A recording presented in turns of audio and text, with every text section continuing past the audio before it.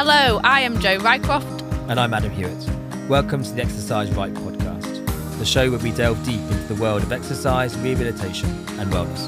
A fun, non-drab approach where Adam and I will be talking about all things exercise, physiology, health and rehabilitation, whilst debunking myths, making some complex science a lot more simple and giving you some tips and tricks to improve your health and well-being. Each week we will host guest speakers who are experts in their field and hear from you, the listener, to answer any of your questions. Evening, Jack. How are you? Good evening. I'm very well, thanks. How are you, Ads? I feel like I bring the energy on these intros now, and you're like, yeah, all right, mate, how you doing? Yeah, whatever. I need more from you. Today, how are you? How's it going? I'm all right. I'm just recovering from a slightly wild weekend and very ready for Christmas holidays. It was a joint friend's birthday wedding, wasn't it? I say joint friend. It was. She's very much more your friend, but I do know who she is. Yeah, it was, and it was a wonderful, absolutely magical weekend. Congratulations if you're listening out there. To Mr. and Mrs. Sadler. Woohoo! Yeah, woo! I actually got, I don't know if you know about this, but I actually got a drunken message from a particular Mr. Tom Lowe, and he won't mind me saying his name, with your good self next to him. Hi, I think we're both stone cold sober, Ads. I might suggest they were drunken eyes, but there we go. They were like, we've got to take a selfie for Ads. We've got to take a selfie for Ads. I tell you what, he's a great man, really good man. I like him. He's a very good guy. Yeah, he said he's an avid listener to this podcast as well. So well, there you go, Tom. Thanks for the shout. Thanks for making my Sunday morning a little smile when I woke up and I saw you guys. I was like, oh God, glad to be terrible. of service. And who have we got today? We dive straight in. We have Calli, who is a GB runner. And for people like Tom, who are avid listeners, you might have noticed I said, we should veer away from running at the end of Series 3. We haven't, and we won't, because that's just not what we've done. So we have a GB runner in Calli, and Calli is a marathon runner, a bloody quick marathon runner. And also, well, actually just a bloody quick runner. Sub 15 minutes on a 5K, sub 70 minutes on a half marathon, and a 2:22 marathon time. So very, very excited to have her on. And no further ado, we'll see you on the other side. Let's dive in. Hello and welcome to another episode of the Exercise Right UK podcast. Today we're speaking from the UK, but speaking to someone in much warmer climes in Arizona, I believe. So welcome, Calli Hauger-Thackery, to the podcast. Calli, tell us a little bit about yourself and a little bit about the running that you're doing. Hi, yeah, thank you for having me on. So I was a track runner mainly. I was a 5,000 meter specialist, I would say, but as of recently, I've moved my way up to the marathon. I did my debut just a few weeks ago in New York, and not the New York Marathon, but a lower key one, a lower key race in New York, and yeah, it went really well. I became second on the all-time list in the UK, so I shocked myself massively there. But at the same time, I knew there was something there in the marathon, and I was told that for many years. But to actually pull it off on my debut was just very special. Say that again. You're second in the all-time. Yeah. I mean, let's just take a moment and just that's amazing. Well done. So is that behind Paula Radcliffe then? Yeah. Yeah. Wow. I mean, yeah. That's incredible. Fantastic. Wow. My God. There we go. How did it feel? Honestly, it was being told second of all time.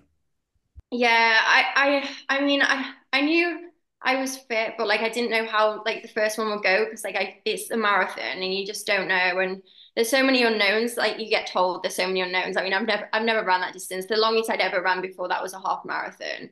And yeah, I don't know. I had my husband pacing me for most of the way, and And he's an experienced marathon runner himself. Like he's run a 2:12 before, and he's good. So I trusted him, and he's also my coach. So I just put full faith in him, and he like there was a nice pack of us of a few runners, and yeah, we just kept the pace and we just kept moving through. And before you know it, I realized what kind of pace we were on for. And then when I saw the time at the end, I was just, yeah, I was in shock, but it was an amazing race. And I just don't get I didn't do it sooner because it was so fun. Like I enjoyed it way more than I thought. To say it's 26.2 miles, it's actually like a fun event. And yeah, you get to learn a lot about yourself in that event. We had in the past, we've had a husband and wife partnership on the podcast, and it was really interesting the dynamics of having, your husband as your running coach as well. How does that work with having a 2:12 marathon runner as your husband? You're running, I think, was that the 2:22 marathon that you completed then? Yeah. It Yeah, must be, yeah. yeah. It really works, I think. Like, I mean, yeah, I don't know. I just trust him. I know he knows what he's doing, and he understands me more than I probably understand me. So, like, he knows when to pull me back, when to push me. And yeah, the dynamic just like works for us, I guess. Yeah.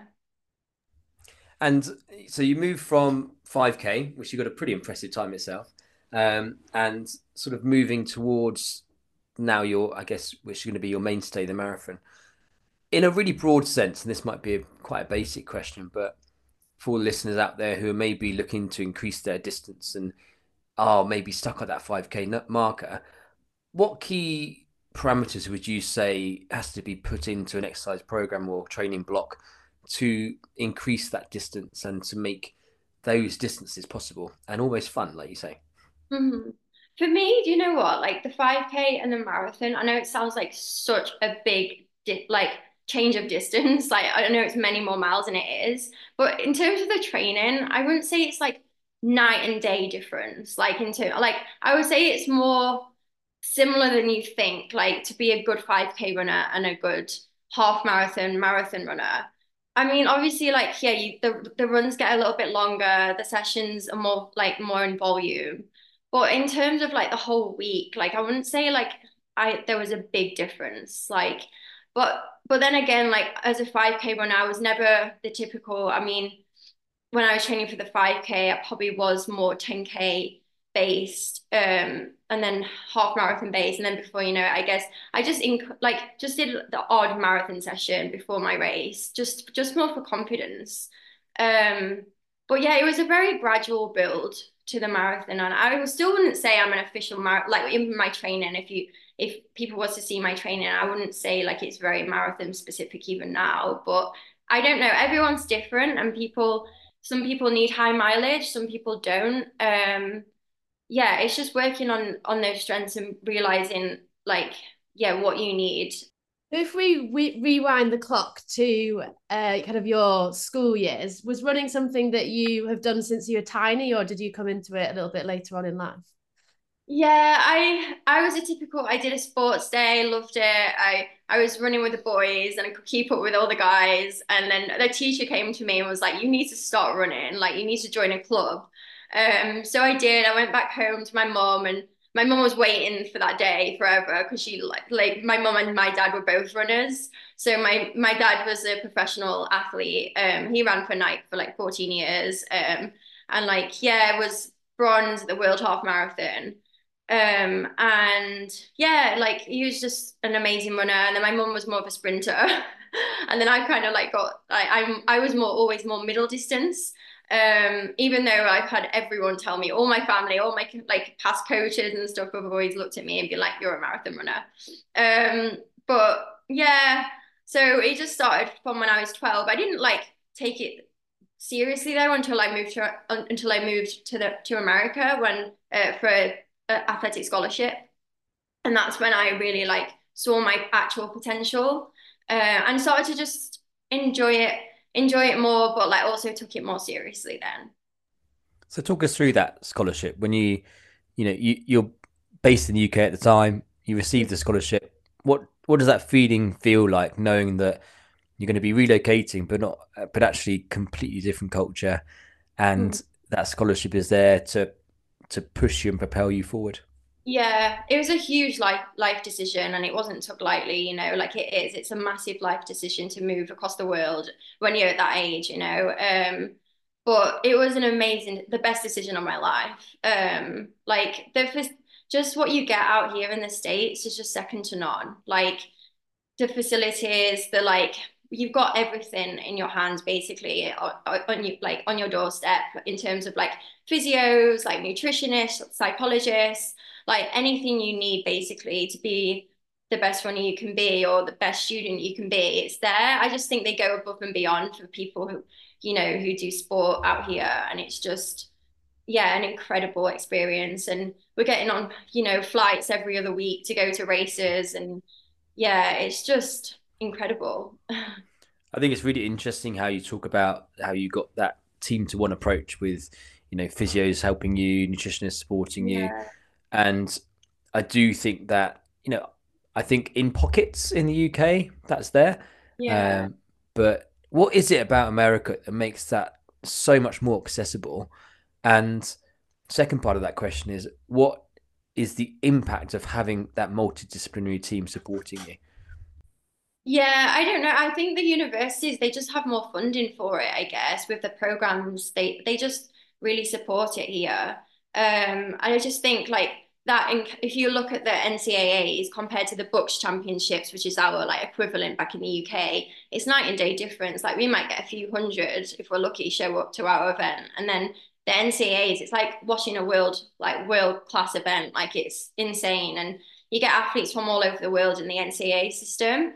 So you're getting, yeah, they recruit people from like, you know, many internationals. So it's not just people in their country. It's like, it is world class, like to be on, you know, competing in the national championships out here in America.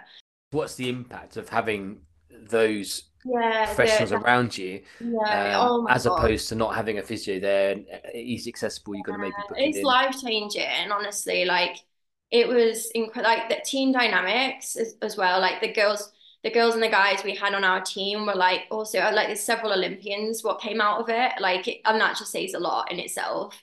Like we just yeah, the environment around us in terms of like people we train with and like what we have access to us is just yeah, like world class basically. I was very lucky though. Like I know like it depends on the university as well. Like, but I was very lucky that my program was very supportive. I went to the University of New Mexico, and it was just yeah, an incredible supportive environment with a great coach who didn't over race us or overtrain us, and yeah, it was just an like incredible. Like it made me a better runner for it and a better person in general. Like that my confidence came on no end because of that program.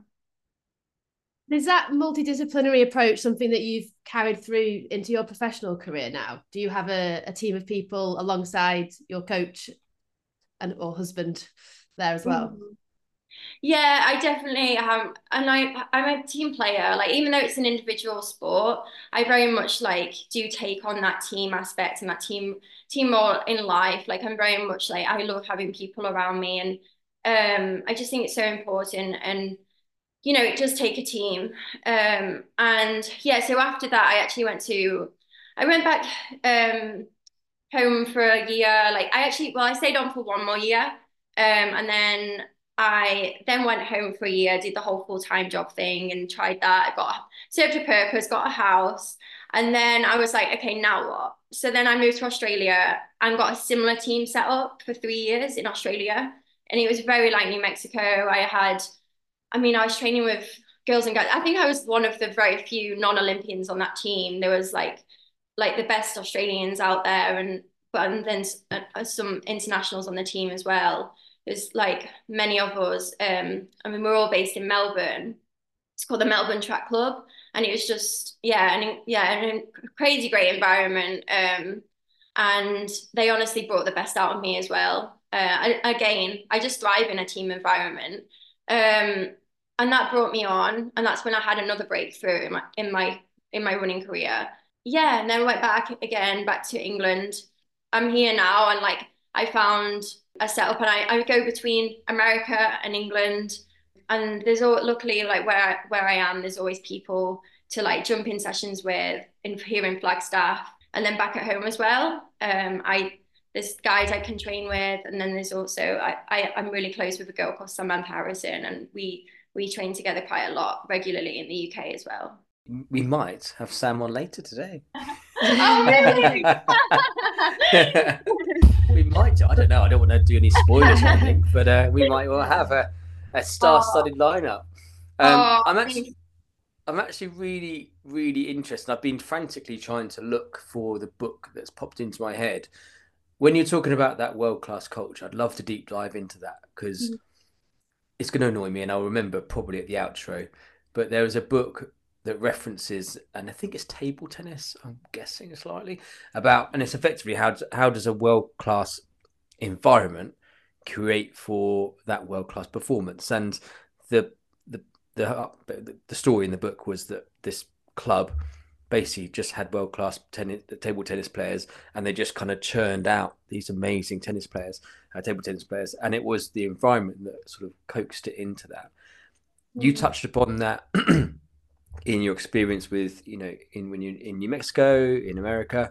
But so what impact do you think that's giving you that edge to be, a genuine world-class athlete? And do you think that it's essential, or do you think that you can do it without that?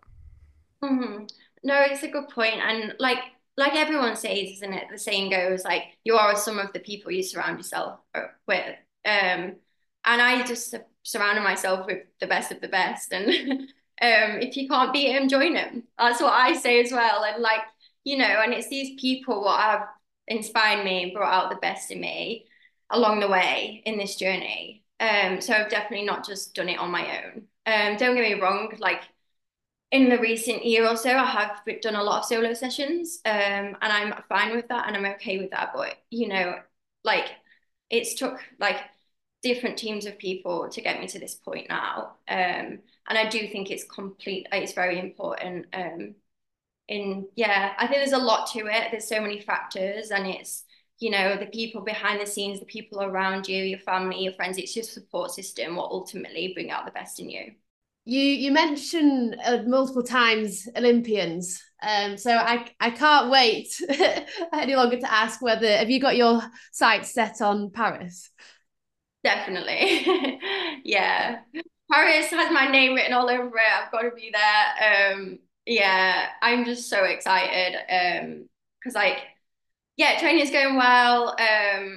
My debut marathon was that was just, getting my feet wet in the distance, and I've still got another one to go, and I'm looking forward to see what else I can do in the distance. But yeah, half marathon coming up first, and then a marathon in February. And then hopefully, get locked in and like make sure I'm on that plane to Paris. Amazing. We'll have to keep a close eye on the races coming up, and then fingers crossed for selection, because you'll have knocked the qualifying time out of the water with your debut marathon. So all looking good so far. Is there a lot of competition for kind of GB female places in the marathon at the moment, or does it change a lot through the years and through each year itself? Yeah, I think the marathon's just got so competitive recently, hasn't it? We've just got several girls what have like ran like way under the Olympic qualifying time, which says a lot at the minute with how distance running is going in the UK, which is an amazing. It's like definitely, aids in the way like it just improves you, makes you want to go faster. It's inspiring to see so many girls in the UK and guys run so fast at the minute. What do you think? What do you think is the catalyst there? I think when it's an Olympic year as well, that definitely spurs you on a bit. I just think, we've all just really like rise to the occasion for it. I think it's inspiring. We all want to be there. We all want to, it's every 4 years. I don't know, but maybe that's part of it. But yeah, no, it's a good thing though, for sure. And what's your training block at the moment? So if you got Paris in your sights, that is where are we? We'll call it 8 months away here. What's your training block currently? I know you've got your marathon coming up in February and a half, or was it the other way around? I can't remember. Yeah. But what does it look like at the moment? Yeah. And also, how does it incorporate the S&C side and the weights and the resistance side of things? Yeah, so we're just trying to do all the 1%s, what aren't 1%s at the minute as well. Because like the winter training is like, we call it like base training typically. It's just not doing anything too fancy, nothing too crazy. Yeah, you don't want to get greedy at this time of year. You just want to keep a good like base level training and just make sure you're doing all the little things right. So yeah, it's just so I'm like ultimately I'm on a training camp still. I'll be dipping in and out for the next few weeks. I've got an event soon in England. Got my first red carpet event, so that's exciting. What's that about? Sam will be there too, so I'll definitely bring this up later. Okay. Yeah, it's called the BBC Sports Personality Awards. Yeah, so I'm so excited. It's a huge event to go to. Yeah, I know. I honestly like my first red carpet event, and it's not very, often that athletes get to do anything fun and glamorous in the sport. So I couldn't say no to it. I'm in America, but I was like, do you know what? I am getting that flight back, whether I'm going back for a few days. I think I'm going back for like 6 days, and then I'm coming back again. But it's going to be worth it. And you only live once. You got to do these things. So we train so hard as athletes, and it's good to have that balance and just have fun with it along the way as well. And your debuts and your firsts are pretty big ones, aren't they? Just going to chuck it out there.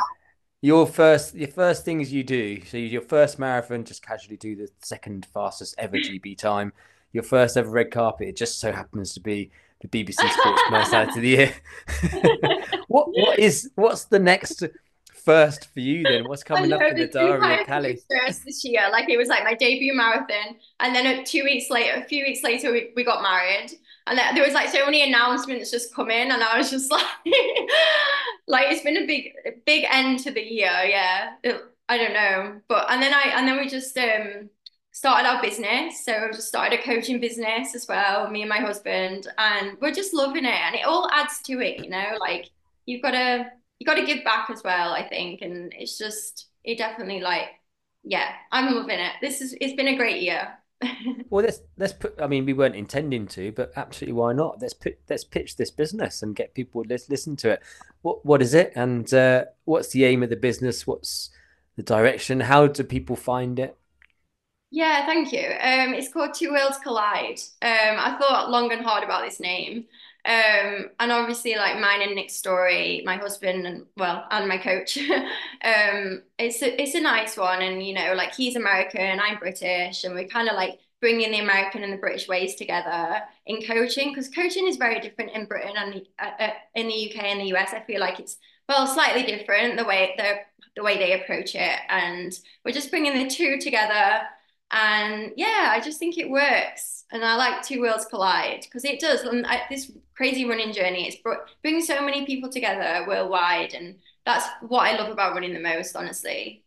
Those two worlds, you said the worlds are very different in American and your coaching styles, I guess. What are the best things? Let's not talk about the worst things. What are the best things from each world, and how are you going to create that as a one business coaching tool? I think in America it's very more hands-on. Like it's very different. Like it's Nick, I'm gonna let you answer this. Yeah, no, Nick's he's the coach. Nick, jump in. Come on. We've never done a two-way and a husband and wife episode, so you're more than welcome. This is great. Hi, Nick. He's coached me to 222, so he can answer this one. We're in awe. We're in absolute awe. The candidates for the sports personality of the year. So the question is, how do you think the American and the UK coaching system is different? What would you say? I was saying it's more like hands-on in the States. Yeah. Like the coaching, how they. Yeah, it's more hands-on. There's a lot more dictated, I think. I went from, but that's interesting.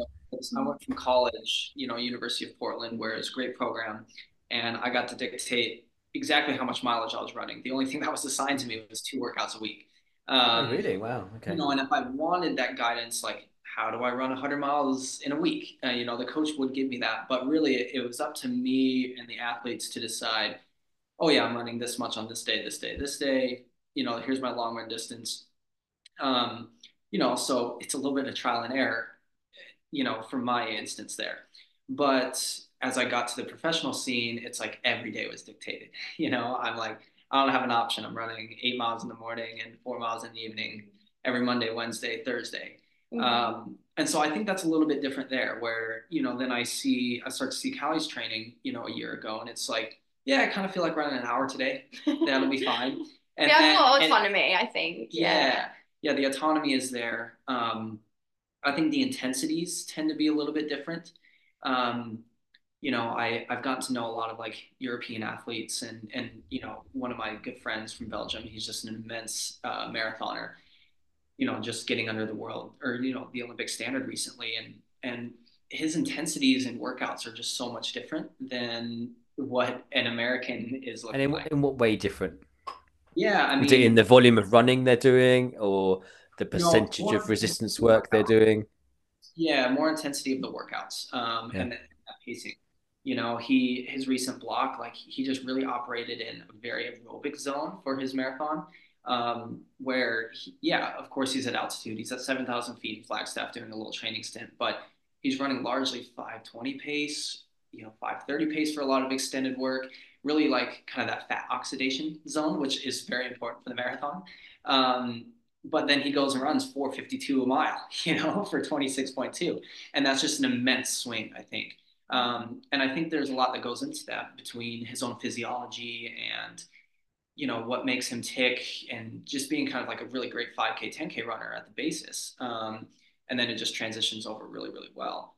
So those are some of the differences I notice. And, just trying to blend two different training modalities is important. I think you could get so many different ways in the States to get to a marathon block. Like it's going to look so different for, those top 3 women on the US side. They all have different coaches. They all have different training philosophies that work for them. Is that like a ton of mileage and just really grinding away at that aerobic zone? Or is that working kind of in a 10K half marathon zone for a lot of that and using the long run to get you there in terms of that aerobic side? Coming together in those is so different. It's almost, they call America a melting pot in so many ways from a cultural standpoint. And I think it really comes together as well in kind of a melting pot fashion at, the training side of things as well. You just see so many different things. And, I'm still deciphering what those differences kind of look like. And as I get my feet wet more and more with it, it's, it's just finding what I think works for the athlete itself. And it doesn't have to be one size fits all. And that leads to great success long term. I think you're absolutely right. And I think that certainly what we found when we're talking with such athletes that are running incredible times in marathons and long distances is that there is always a different way of doing it. And it's generally up to that person's physiology. And you've summed it up perfectly there that, you might find that someone's running a 5:30, but then they're able to do a much quicker time over a much longer distance from their training block.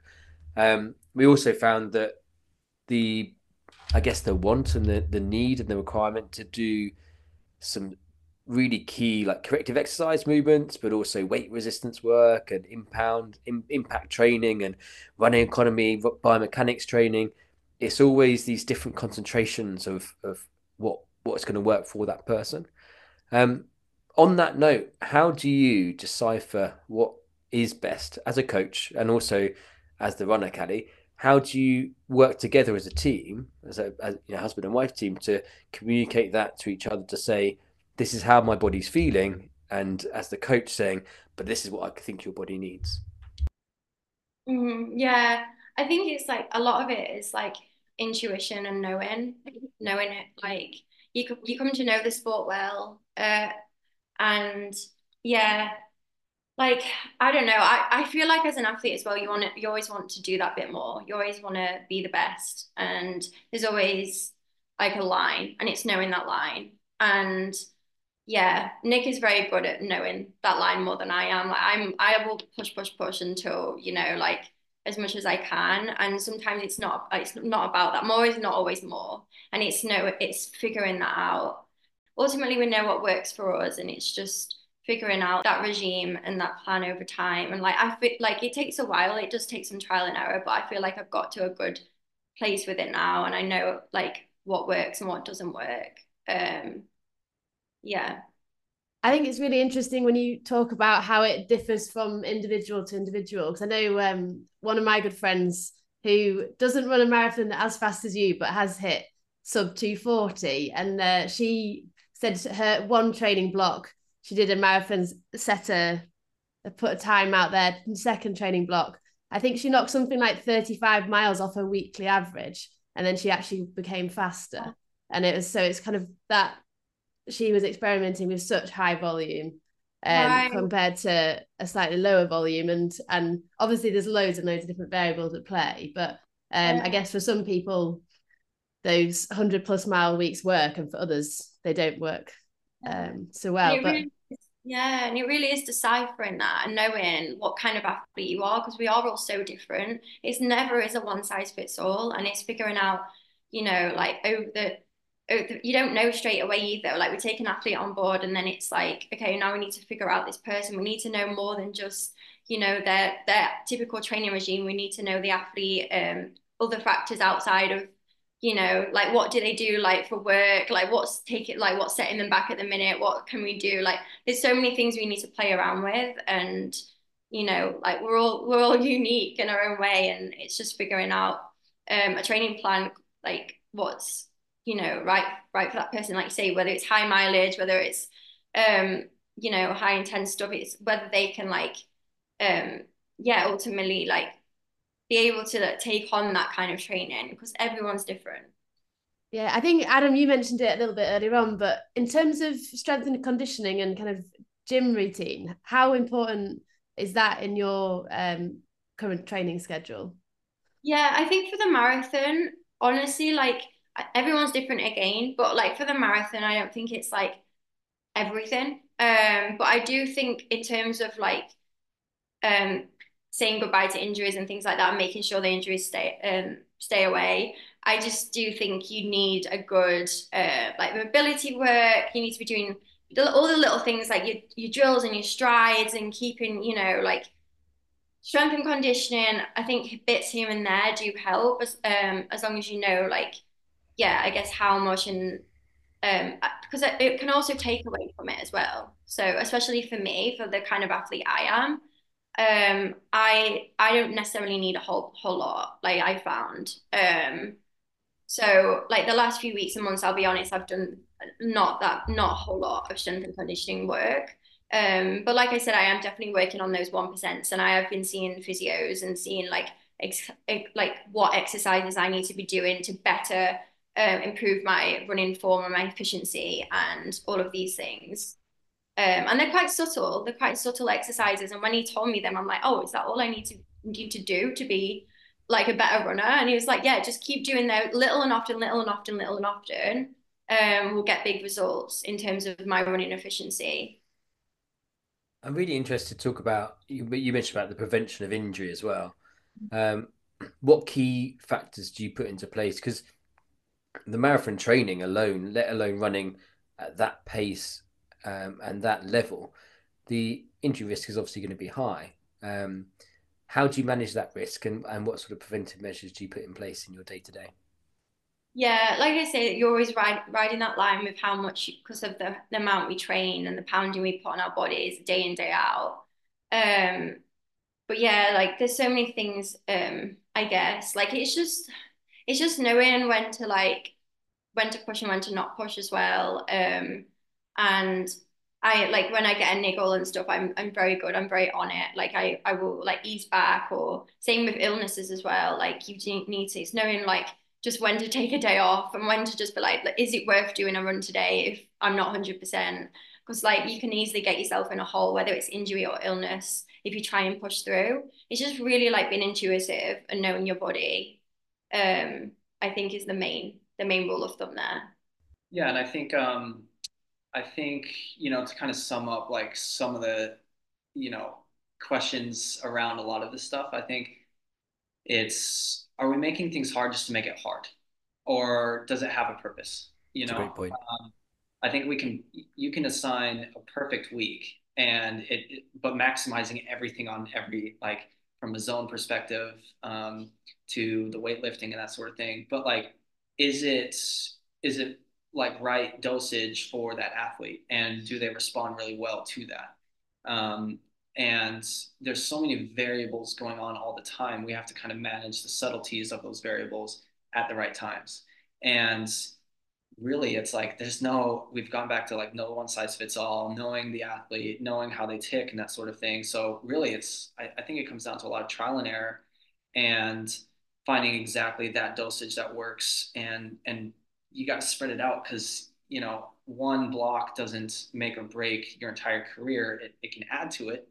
um, but let's move those percentage points slowly over time, because then it just compounds, right? It's not one workout, it's not 1 week, it's not 1 month. It really is encapsulation of everything. And we really saw that with Calli, and it was no couple of weeks of workouts that really made that 222. It was a lifetime of work. It was a love for just saying like I enjoy going 20 miles on Sundays. You know, oh yeah, I felt good on most days after the workout, so I went a little bit longer. Just enough maintenance work keeps me feeling fresh and snappy. It's that small dosage, and then we kind of say let's focus on one small variable and see how that responds. It can only, if it's small and subtle and we understand, you know, the physiology side of things mixed with how she operates, you know, psychologically on top of that, then you're going to see that result down the line. And I think it has to be subtle, can't be these giant swings. And I guess moving on to more of a kit and equipment based question. I'm sure you've been asked this numerous times before, but one of the still big topics in running, especially, is trainers, and the different types of trainers, the kind of evolution of carbon plated shoes. What's your take on that, and has that kind of changed things for you? Is it really exciting, kind of seeing these developments, or do you just kind of roll with it? I'll be honest, I kind of wish we didn't have all of that stuff. I know it's probably the answer you don't want, but like I am the most simple kind of runner. Like I'm very flat-footed. I mean, don't get me wrong, they are night and day difference and it's crazy, but I just enjoy running for running. Like I just enjoy, it's such a simple sport. You don't need any equipment. You just need your running trainers. And the fact that like now, yeah, it does matter what trainers you wear to be like the best marathon runner or the best, you know, the best runner in your distance. I just think that kind of like takes away from it a little bit of like what running actually is. Um, but at the same time, don't get me wrong, I do love my Vaporflies. And like they are great. And like, let's be honest, like I do recover way faster and everything. Like, you know, like it's, you know, I can do, I did my 222 marathon and was actually fine the next day. Like it's crazy. And I don't think if I didn't, I think if I didn't have my Vaporflies on and I had like, you know, the original shoe, like I might, without the carbon plate, I probably wouldn't have been able to, I wouldn't have felt like that. And I probably wouldn't have ran 222. So yeah, it's, I guess in that sense, it's, they are nice. But yeah, if it was my way, I think I would honestly just keep it simple. Like I don't, do we need these like plates? What do you guys think? Yeah. Well, do you know what? I was actually going to say it's so refreshing to hear that response from you because you, I agree with you completely in that, yes, great to have it, but it's become the topic of conversation now over and above actually the performance of the athlete. And it's almost going, well, you know, you only run that because you've got this bit of equipment on. You've only run that because you've got this shoe wear on. And I'm like, well, actually, that's complete rubbish because that's a supporting mechanism that's going to, like you said, support your recovery, and it's going to support your particular cadence and your particular running style and your particular running economy. It's technology in that side of it. So if it's supporting good performance and it's aiding your recovery process, I'm all for it. I think that I love your response in that it's become kind of like the centerpiece of things sometimes. But it is also exciting. you know, it's also very exciting I love biomechanics. I love talking about how those 1% changes can make a big difference. And I've been, you know, I'm showing my age here, but I've been part of an era that's never really considered shoes before. They did a bit, but it wasn't really like the big thing. It was just like, it was just there, and it was nice to have a good pair of running shoes on. And now I guess the exciting bit from our standpoint is, where's that going to go? Where's it going to take us? And is it going to become almost like the differentiator between athletes? You liken it to Formula One. You know, Formula One, you have some fantastic drivers. They're probably all within about 2% of each other in ability wise, but the cars are so different. Right. I guess in that perspective, is it going to become a case where certain athletes have to wear a certain shoe and certain athletes don't wear a certain shoe? I don't know. But it's a fascinating point. I think my main take home, and Joe, you can take on your view as well after this, is as long as it doesn't deter from the athlete and the athlete performance, I think that's important, because you know how hard the training you're doing is. You know how hard it is to do that volume of training, to dedicate your life to do this. And it's not defined by what you're wearing on your feet. Right. Yeah, no, I think I'm just very intrigued by it all. You know, I run, but most of the time I run up fells and on the off road, where a carbon plate can't help you an awful lot. So it's you know, I get a pair if I started trying to bash out a few more 10Ks possibly. But no, I think if anything, I'd probably feel for you guys at the top end, but from the equipment side of things, because you run because I'm sure because you love running, and whatever's on your feet at the time, you'd still run, whether it was something that had all of that, this technology, or something that didn't. So but yeah, very, very intrigued to see kind of where that goes, like it is within any sport. Things are always progressing on. Right. And like all brands are catching up as well. So like I don't think now like they say like, oh, this shoe, Adidas one, and then the Nike one, or the Under Armour one. I feel like they're all so similar in terms of they've all got the carbon plate. They're all, they're all catching up, like in terms of but it is like a same level playing field. Like I don't think it's the same level playing field. Like if one person's, several people have got the carbon plate, but then others haven't, because they might not be able to afford like a £200, £300 shoe, like they're expensive. And it's kind of, yeah, that's the unfair part to it. Like it's it's not the same level playing field if you've got that carbon plate anymore, I don't think. And I wanted to sort of draw to a couple of final questions about community, because we were very kindly introduced and recommended to reach out to you via a friend and family part of the Exercise Right UK, and it's Olivia Sims, and she said, you got to reach out to Calli, should be great. But what is it? How does that community support you, and what does the community mean in that running world?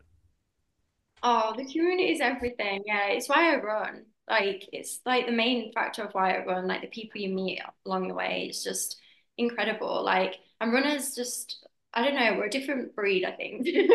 We're just, I don't know. It is a community. Like, every race you go to, it's still like a community. It's a whole thing. It's not just the race itself, it's the before the race, and then the pre-meet you do, like, you get to, the things, and then after the race, the celebrations, or like being there for people who haven't done well, and like all the emotions what come into it. And yeah, Olivia Sims is like, yeah, it's funny you bring her up. She's just an amazing person in the sport as well. And she had me to her house not too long ago in Wales, and it was just the most amazing experience. And she just brought like hospitality like no other, her and her family.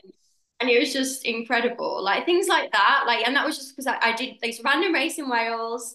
I mean, it was an incredible race. It was a big 10K race in Wales, and yeah, she was like, just come over. Like, I ended up staying the night and meal with all of her family. And I mean, like, her uncles and nieces, everyone.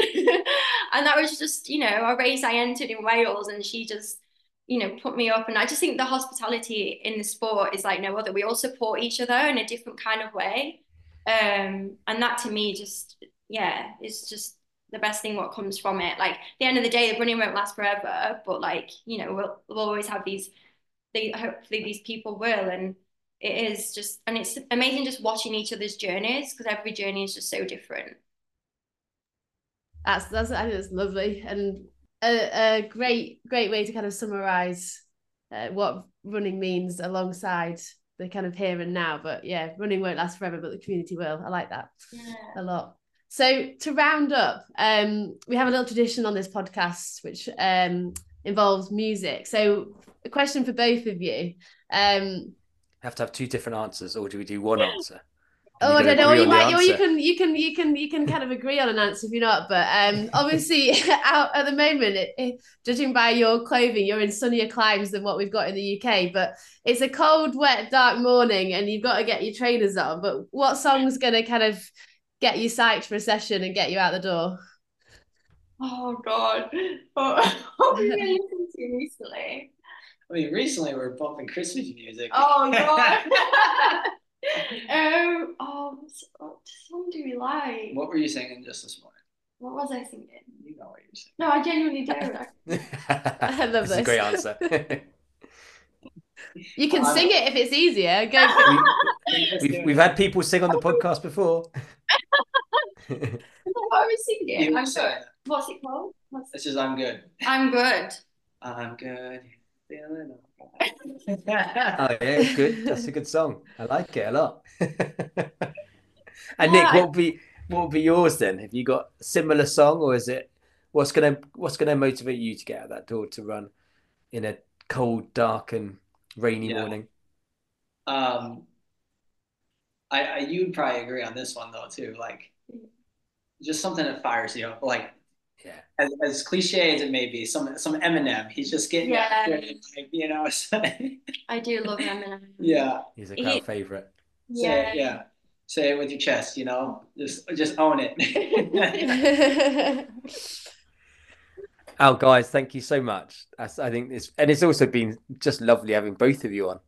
A really welcome surprise. It's been great. That was unintentional, but you know. No, Jesus, not at all. Don't worry about it. It's great. Like who I am and like why I did the race I did, so it makes sense. Yeah, but also, you know, from our perspective, we're talking about the expertise of exercise, and we've got a team here that coach and world-class athlete. We're lucky to have it. So thank you very much. Yeah, thank you. No, it's been great. Thank you so much for having us on. All the best for the next few months, and we hope to see you on that Paris start line. Keep going. Thank you so much. What great insight. 2 for 1. Double our money there. Yeah, I love it how things like that happen. You know, you don't plan and then bang. That's what I love about podcasting. Yeah. And what a lovely couple they were as well. Yeah, and it almost really gave complement us each other. They do, and it almost gave us kind of insight into that team relationship that Heather discussed on previous episodes. We kind of gave us another little insight. I mean, I'm just an incredibly nosy person, but that's what's great about doing this podcast. You find out so much about so many people. No, I thought it was brilliant. I really enjoyed that, and I mean, 2:22. That's so fast. The second fastest British female of all time. Second only to Paula Radcliffe, and which is mad. So humble. Humble about it. It was just a case of going, you know, I'm lucky to be doing it. There was nothing, you know, and we love a little podcast, don't we? But let's face it. We love a little podcast. We're privileged to have her, and it's just, I just was delighted, and I think a super listen. I'm really delighted with that. Yeah. So I think everyone's going to enjoy that one. So, and well, let us know what you think, guys. Let us know what you think. Send us some feedback. See you on the other side. See you on the other side. Be the first to hear about our new episodes and find more information by following Exercise Right UK on Instagram, Facebook and Twitter.